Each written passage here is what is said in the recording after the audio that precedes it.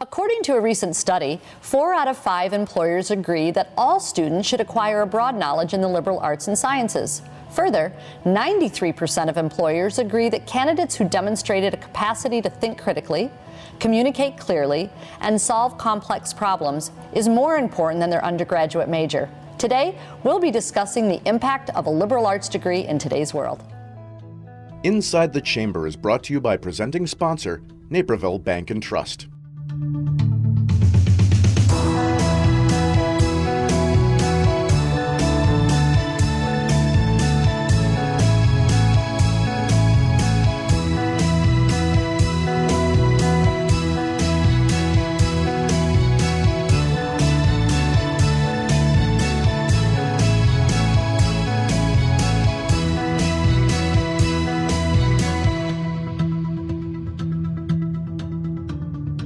So thank you all for being here. I am so excited about this conversation. I mean, first of all, just kind of our engagement via email about questions and just your enthusiasm and engaging conversation. But I just wanted to share how I was inspired to cover this topic, and that was I was at a President's Advisory meeting, and we were talking about liberal arts education and just kind of where it's been, where it's going, and I was so intrigued that I did reach out to you and say, what do you think? Like this could be a really good conversation. So I'm just thrilled you're all here. So the first thing I'd like you to do is just share a little bit of your background, who you're with, and what you do, so that our audience has a better idea. Sure.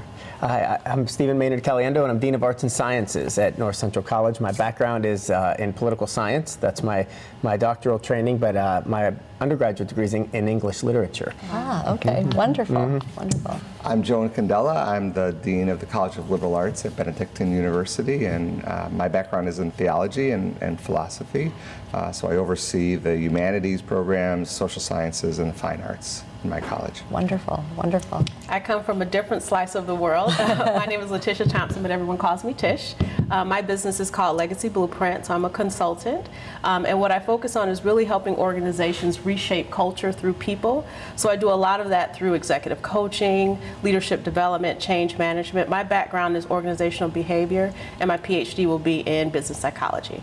Okay, wow. Wow, so great. Okay, so let's start first. Let's just get your take on a liberal arts degree. I was joking before we started the program that my mother-in-law just says, if you don't have a liberal arts degree, just forget it, which I know is not true. But so what's your take? Well, I think that that take is very similar to what we hear from a lot of employers as well. And from our perspective, it's more about than the job training. It's about training for life. I mean, they're citizens and they're neighbors and their parents maybe, and they're certainly all the kind of ways we understand the human experience through the traditional liberal arts and the way we learn to think differently as a result of being exposed to a liberal arts curriculum is good for the whole development of the person. And employers recognize it for sure because it matters in their business settings. But we're thinking even broader than that, and that's important. Great, great. Joe? I tell our students and our parents of our students who are sometimes skeptical about a liberal arts degree that really what they're there to do is to make a living and to make a life. And that I hear from so many of our alums who are liberal arts graduates who talk about how they were set up not only for their professional lives, but also for the rest of their journey, the more important part of their journey in many ways because of what they've learned studying literature, studying history. So I think as Stephen just said, it's really a degree for one's whole life. Yeah, I love that. Do you have thoughts on that, Tish? I think so, because I come from a different side of it. I come from the employer side of it and what employers are looking for in good candidates. And you don't hear a lot of conversation about liberal arts programs. What employers are really looking for are more of those specific, degrees like business and things of that nature. But what I find is that you can certainly come in with that type of background, but if you lack the ability to socialize and understand what you bring to the table and how to interact with the world, it becomes an issue later. And so I think there needs to be a lot more education from the employer perspective to understand the power that liberal arts degrees can bring to the table when they're looking at candidates. Yeah, and I think it's important to recognize too that we think of the pure liberal arts colleges, sometimes the East Coast colleges, that you wouldn't be able to get a degree in education or business, but the comprehensive liberal arts college like Benedictine and North Central College, where we're infusing the pre-professional programs with the liberal arts philosophy, and so it's possible to get those degrees. I was on a panel recently recently with Congressman Sean Casten, and I wish I could remember exactly how he said it, but he's an entrepreneur, of course, and he said, we hire people based on these technical skills that they have, but we end up, they either persist or they don't stay with us because of their lack of people skills and the skills that you really get from the liberal arts training. And I thought that was a really interesting way to think about it. And that's an excellent point, because a lot of times I'm called into organizations to fix those team dynamic challenges. And a lot of times people call them soft skills, like being able to communicate, being able to be attuned to your own emotional intelligence. But I don't call those soft skills. I call those core skills. We call them core skills as well. Yeah, that's exactly right. So that's really needed. So the fact that you're infusing that into your curriculum, I think, is so important as we're preparing our students for the real world. It is so needed, and we can't, just focus on the technical side of it. There's more to being successful than that. But I think exactly what you're saying. I think we turn the mirror back on ourselves, and some of us in the liberal arts have not done a very good job in talking about how skills that students learn when they're studying history or literature really do have applicability out in a professional context. And so I think we set up very easily this sort of either or. So you have business and STEM science degrees, and they get you a job, but then you have this other side of education, the liberal arts, and that's learning for learning's sake. And I don't want to deny that, and there's something very precious and sacred when I think about learning for learning's sake. But it's more than that, and I think those of us that are in the liberal arts, it's really incumbent upon us to be talking about how the skills that students learn in those classes really are practical skills that equip them very well when they go off into a professional environment. So I have a thought. I always have lots of thoughts, but I'm going to share one with you. When I look at kids that are preparing for college, and now it gets earlier and earlier and earlier, right? When they're sophomores, they're going to visit schools, in some instances, even freshmen. And you need to be an engineer. You need these specific degrees when we talk about STEM.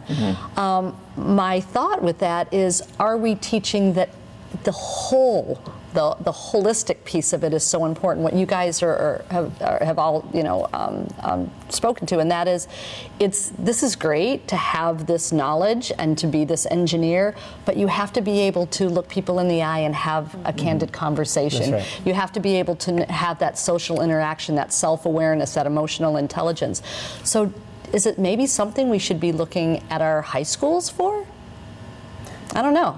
In some ways, I think the way high school teachers and counselors think about helping students get to college and the types of colleges they should be targeting might need to shift a little bit. And we waited 158 years at North Central before we started engineering programs, and that was because we wanted to get the liberal arts right. I mean, and I think, if you think about what some of the other schools with wider name recognition, like Wake Forest or Boston College, are doing as they're starting engineering programs, they're doing it with a core liberal arts background. And I think, if you can get some of the engineering professors at the big schools in their candid moments will tell you that they understand that those are important too, but they've got faculties of 78 people or something, and it's very difficult to, you can't make a quick turn on the Titanic, right? I mean, it's a big ship, and so it's not just symbolic that our engineering program is in the College of Arts and Sciences. I mean, it is symbolic too, but it's more than that. It's substantive, and the way that we do engineering at North Central is very much infused with the liberal arts, because our industry partners have told us that that's what they need in engineers.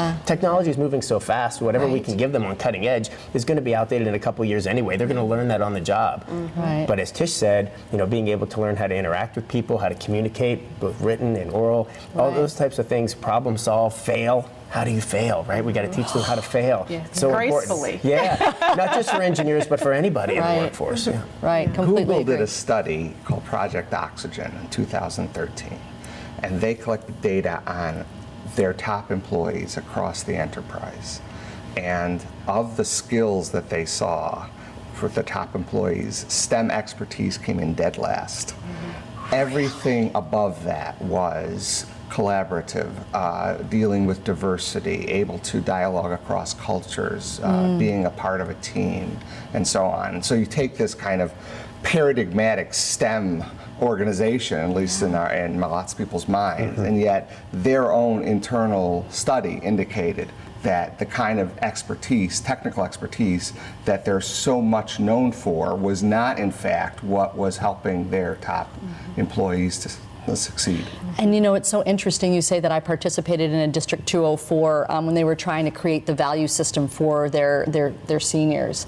And what we thought would be the top, right, the science, and that went to the bottom. It was collaboration, it was inclusion, all of the things that we're sitting here talking about right now. So and we had 35 people that all these different perspectives, and yet we all agreed that these top 6 things, and it all came, you know, what we're talking about, a liberal arts. And employers will tell you all the time that they can train for aptitude, but they can't train for attitude. And so they would much rather bring individuals in who shows, you know, promise with how they interact with one another. So a lot of times what I see now is employers introducing assessments upon hire to just see, okay, how is this person going to show up at work? Certainly I encourage them not to utilize that as making a hiring decision for, you know, obvious reasons, but they really want to understand how is this person going to show up at you know, when they show up to the first day of work, and then how can we continue to develop them to grow, not just because of their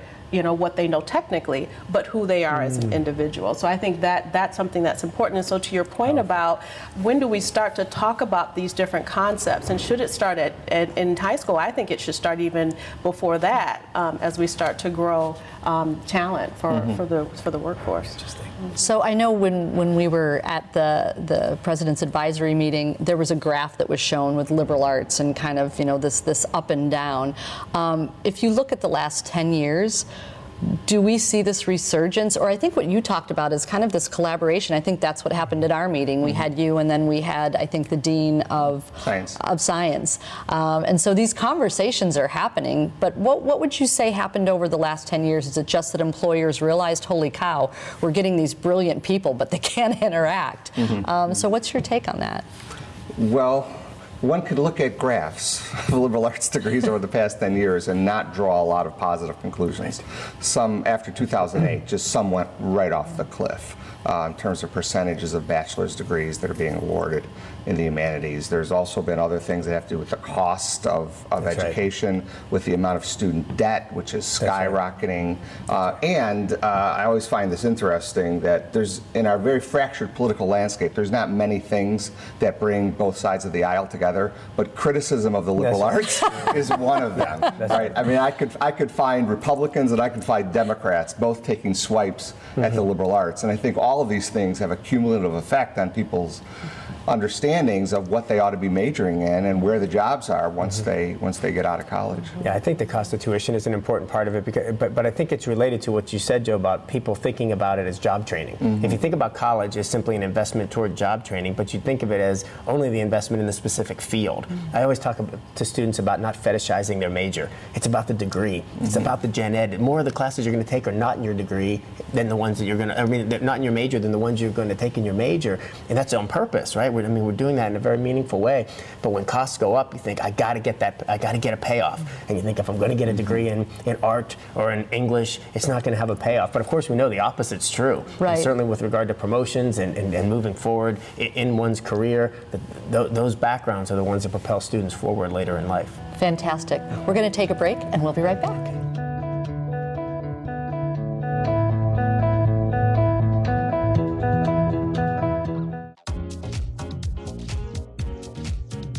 Naperville Bank and Trust has the expertise, knowledge, and experience to help you reach your business goals. We would prefer to work with somebody like Naperville Bank and Trust. They're engaged in the community, they're able to help meet our financial needs, they understand us as a business. They provide all the tools that you would ask that we as a growing business need of a bank. Most importantly, to me, it's a great personal relationship we have with Tom and John and our bankers. It was the best thing we could have done in banking. Banking can be very cold. What the bank brings to us is that warm feeling when you come into the bank and people say, "Hi, Greg." It's about being part of the community again, about being a name again, about having credit for who your business is instead of just being a number. Naperville Bank and Trust. Bring it home.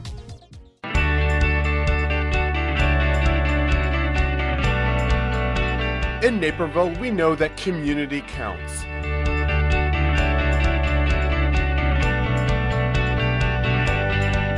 In fact, it's in our name. As Naperville Community Television, we have the privilege of showcasing what makes this award-winning city a wonderful place to raise a family, to make a living, and to enjoy life's journey.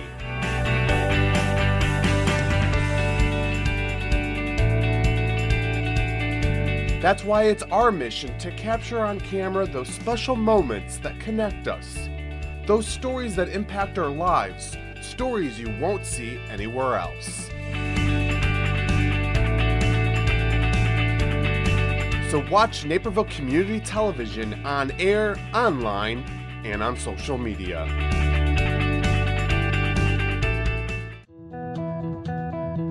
So I'd really like to talk a little bit about liberal arts. We kind of throw that term around very casually, but there's depth there and meaning that I don't think people really understand. So I'd love to know from you a little bit about liberal arts. What is liberal arts?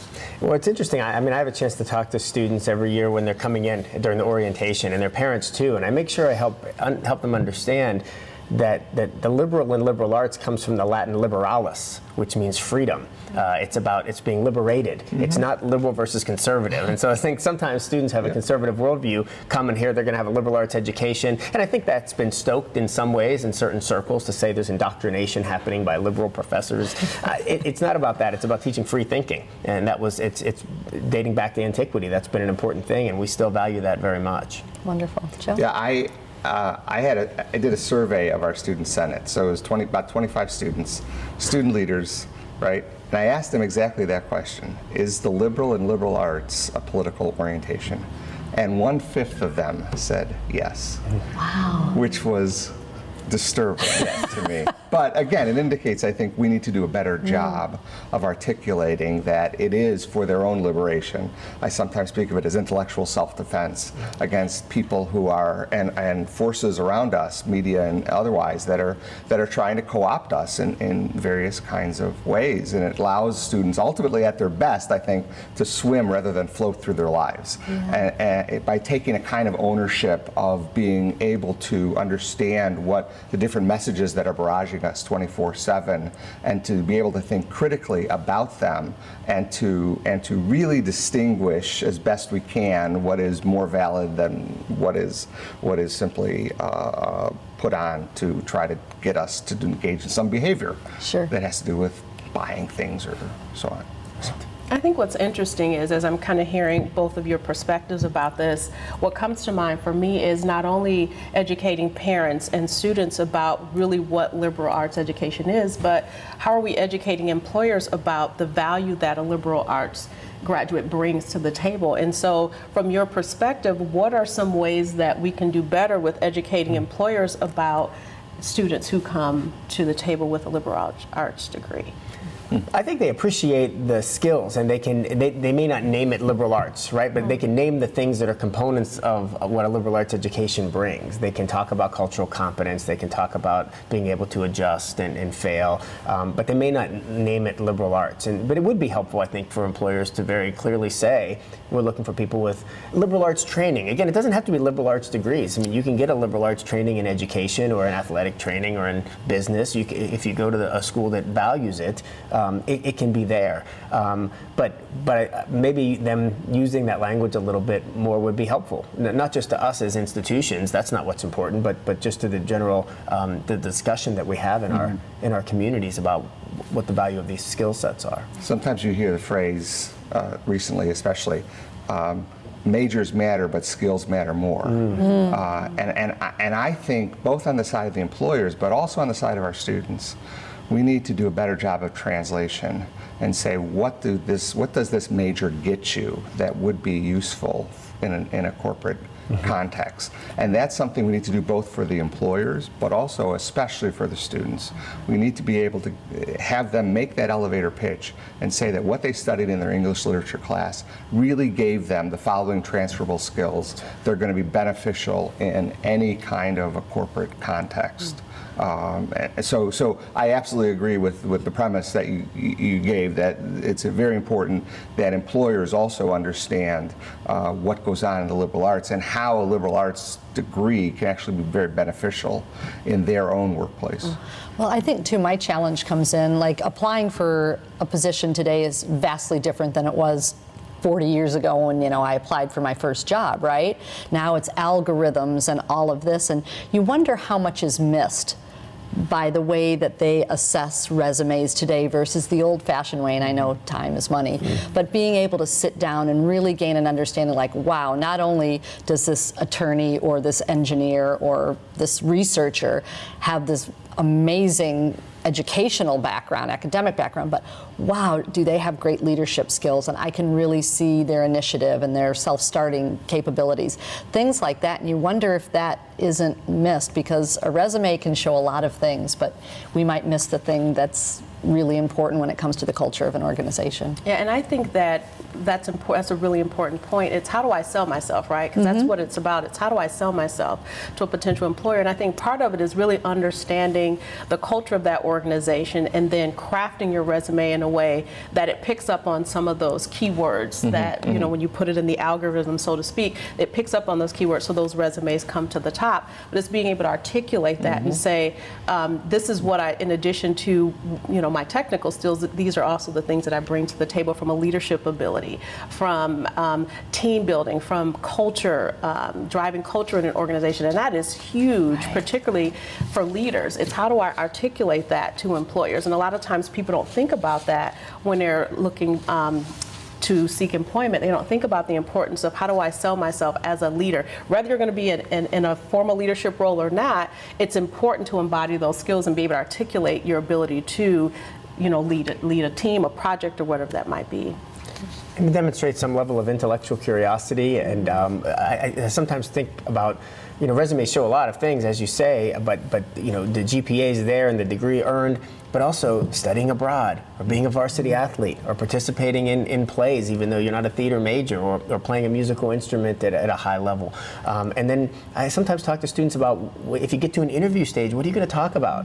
You're not going to talk about the second exam in your accounting class. You're going to talk about the time you spent 3 weeks in Kenya with your professor because you were doing, right? Those are the things that are going to be interesting and that are going to help you stand out. But it also speaks to who you are. It speaks to being a well-rounded person that's going to be able to effectively operate, in a context that's different than what they're used to, and I think that's important. There's this expression now, a T-shaped professional, right? So you have breadth and then you have depth, right? So you have this. And so I tell students, we want you to be well-rounded. We also want you to be sharp, right? And different kinds of disciplines that you study help further both of those kinds of qualities within you.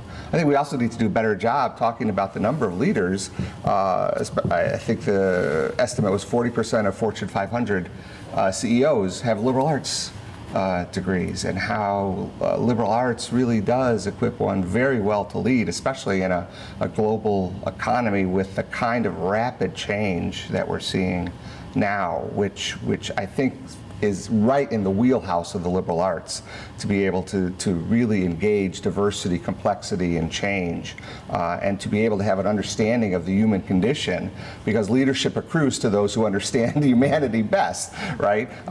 So I think there's an awful lot of a case that we can make, and even things we can point to as evidence that indicates the benefits of a liberal arts background. Because we know the best way, for thousands of years, we've known the best way to more fully understand the human condition is through theater and through music and through visual art and through literature, right? We know that those things are important too. And I should say that, the way, that ancient model of the liberal arts included STEM areas, right? That's not where the dichotomy is. It's the way you do science. It's not just about the skills, but when you're engaged in science, you think differently. It's evidence-based. It's problem solving. It's strategic, right? So this is all sort of part of that same mindset. It isn't just that you're accumulating a degree that puts you toward a particular field, but you think differently when you've done science, and you think differently when you've studied text closely, and you think differently when you're working with materials and creating art. It helps you think differently, and that's important. Love that.